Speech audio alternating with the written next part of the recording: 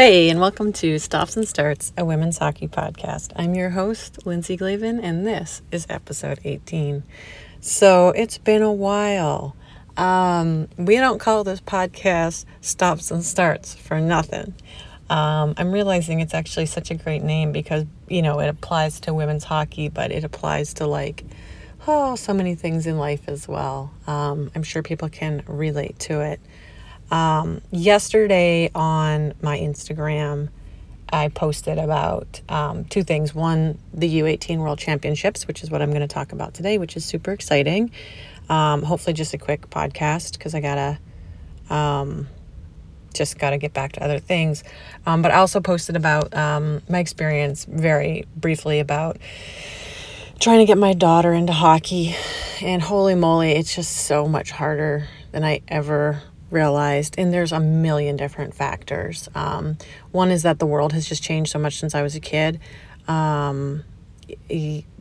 Just the way sports is, the way people, where I live compared to where I grew up, how my husband and I both work full-time compared to how my mom worked part-time, house leagues versus the evolution of elite leagues, me being hardcore, my daughter being a little less hardcore, all these things. Oh my God.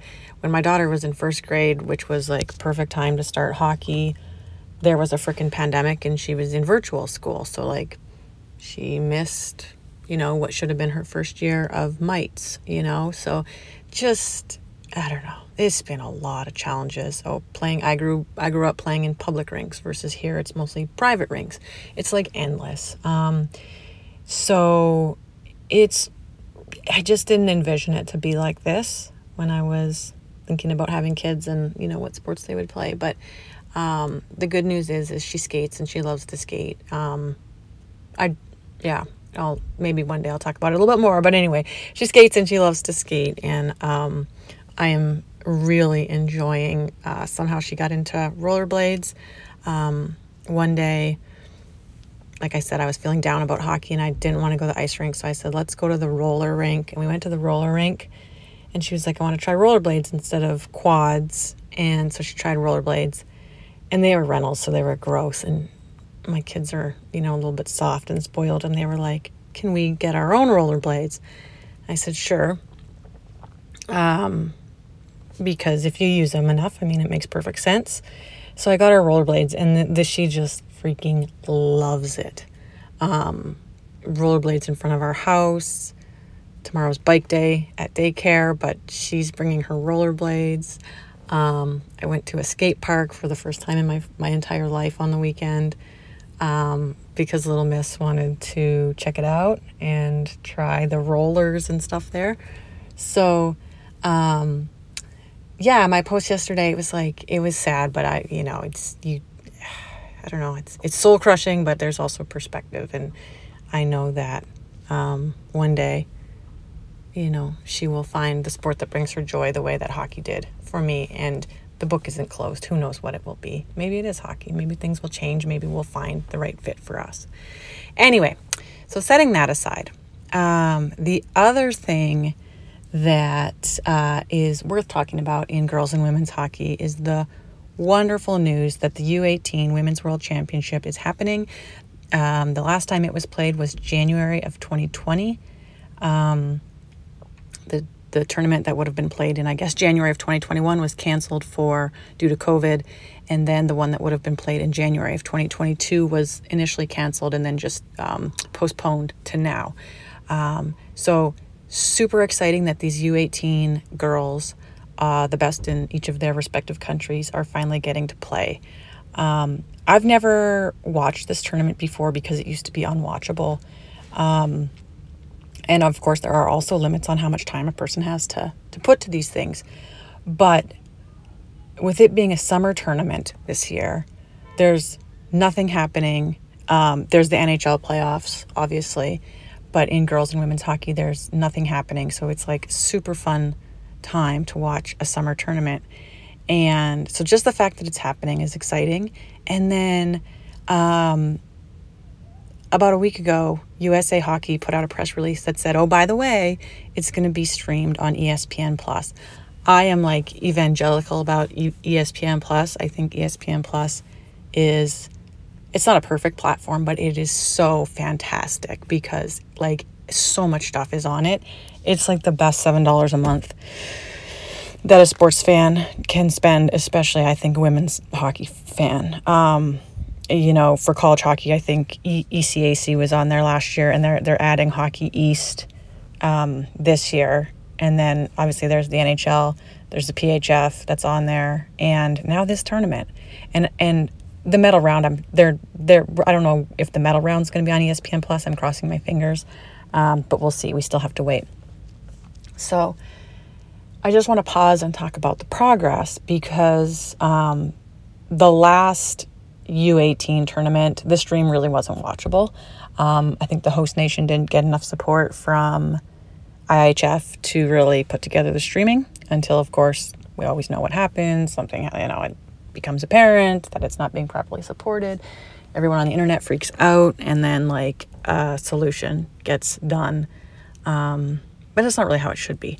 But so that's, having these games produced by TSN and available on ESPN Plus is just out of this world progress, which is great. Another comparative I wanted to give was in 2018, after the United States won the Olympics, in the fall, there was the Four Nations that happened in Saskatoon. And this, so that's a senior level tournament. And I just remember the preliminary round game between United States and Canada. This is their first matchup since the 2018 Olympic gold medal game. There was no commentary, and it was just a camera mounted on it, like a pivot. It kind of felt like that went like back and forth. And that was it. And I forget how it was streamed. I think it was maybe free on Hockey Canada or something like that. But I was like, that was horrific. And then again, screaming happened during the tournament.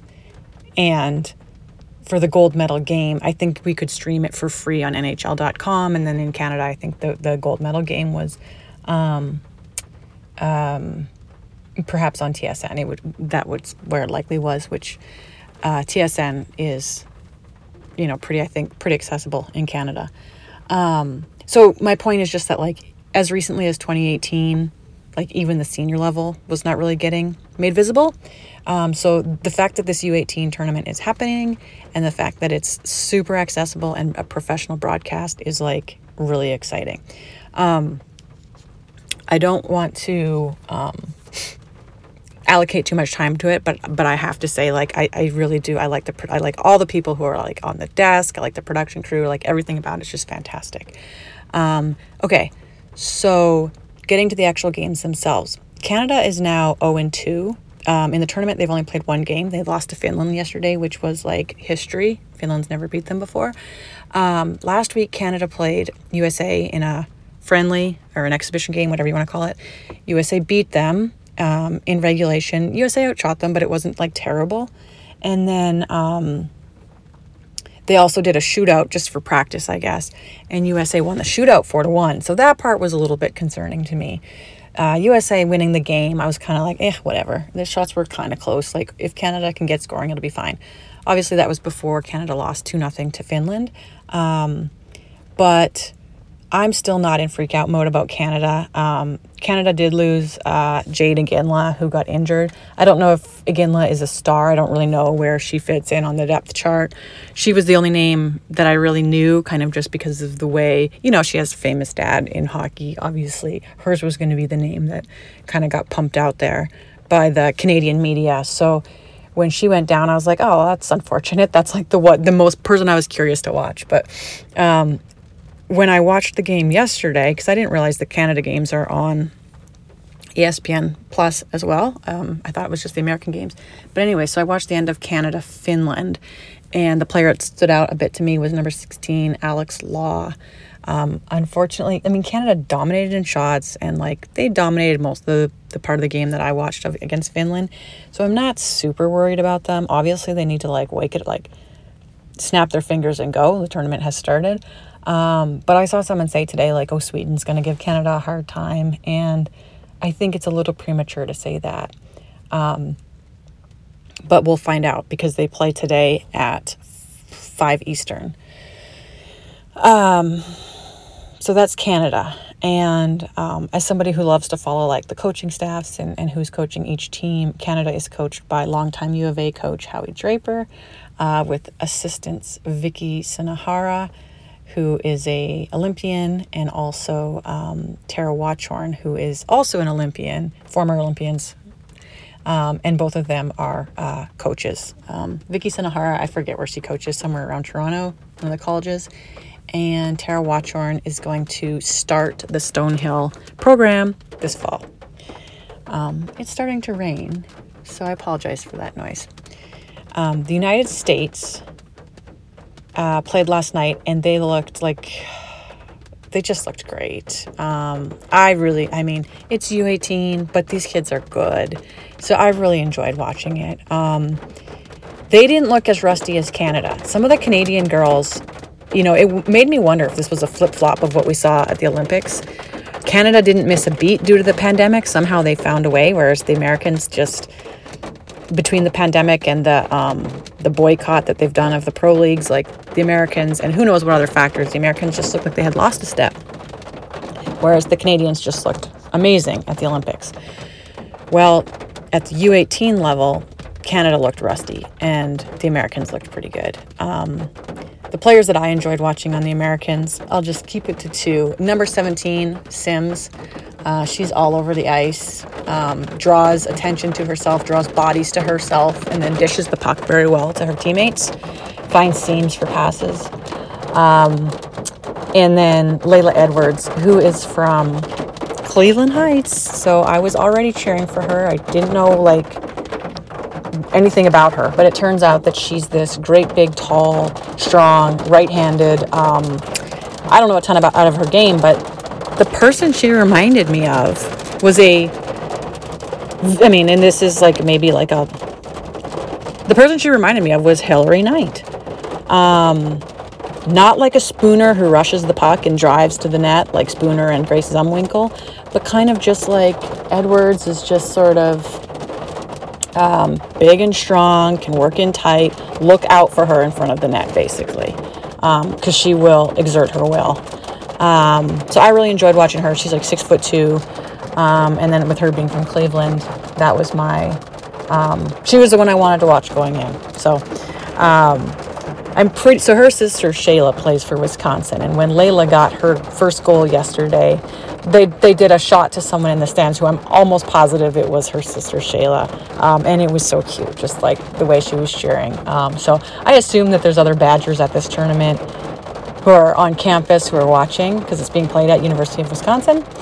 And I think there's an opportunity for the production, especially in these blowout games, because the United States crushed Sweden yesterday, to kind of show us who's in the crowd. And I wish they would indulge that a little bit. I'm sure there's all sorts of college coaches there. There's probably Olympians there. There's probably lots of Badgers there. So I kind of hope TSN, again, with it being a Canadian production company, I don't know if it'll happen, but I hope TSN indulges that a little bit. And then today, the United States plays Finland. Finland will give them more of a test, but again, I still expect USA to win that game handily, because Canada lost to Finland, but Canada greatly outshot them. So we'll see how it goes. And the USA team, let's see if I can remember who they're coached by. Katie LaChapelle from Holy Cross is their head coach.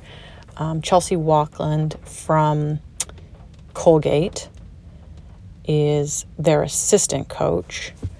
And Allie Altman is the goalie coach. And then who am I forgetting? I think it's Mel Ruzzi that I'm forgetting.